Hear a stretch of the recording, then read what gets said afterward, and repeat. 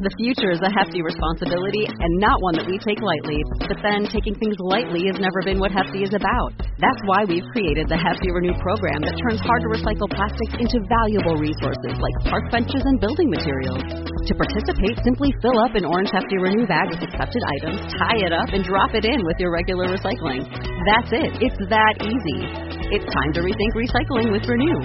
Particular valued resources may vary by geography. More info available at heftyrenew.com.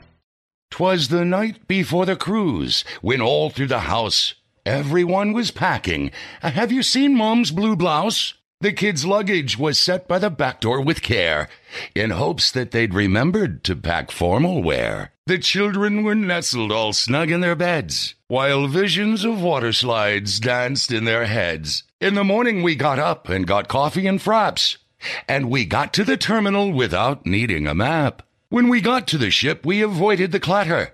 We sprang to the buffet to load up a platter. Away to Guy's Burgers we flew like a flash, next to the pools of kids making a splash. The sun on the breast of the blue ocean waves made me think of a drink, which I started to crave, when what to my wandering eyes should appear but a goofy British man who was holding a beer. At the sight of him, someone beside me yelled, and I knew in a moment it must be John Held. More rapid than eagles, the cruisers they came.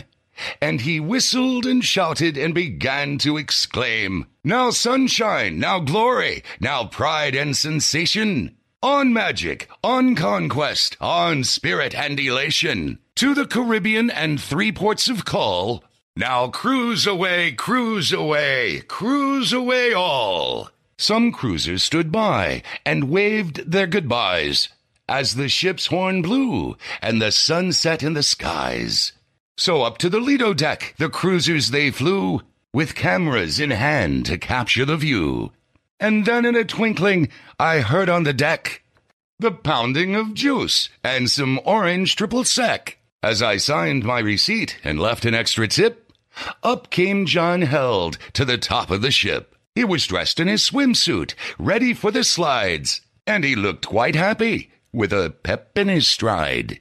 A bag full of sunscreen he had flung on his back, with a Guy's Burger inside in case he needed a snack. His eyes, how they twinkled, his dimples, how merry. But his chest won the contest for being too hairy.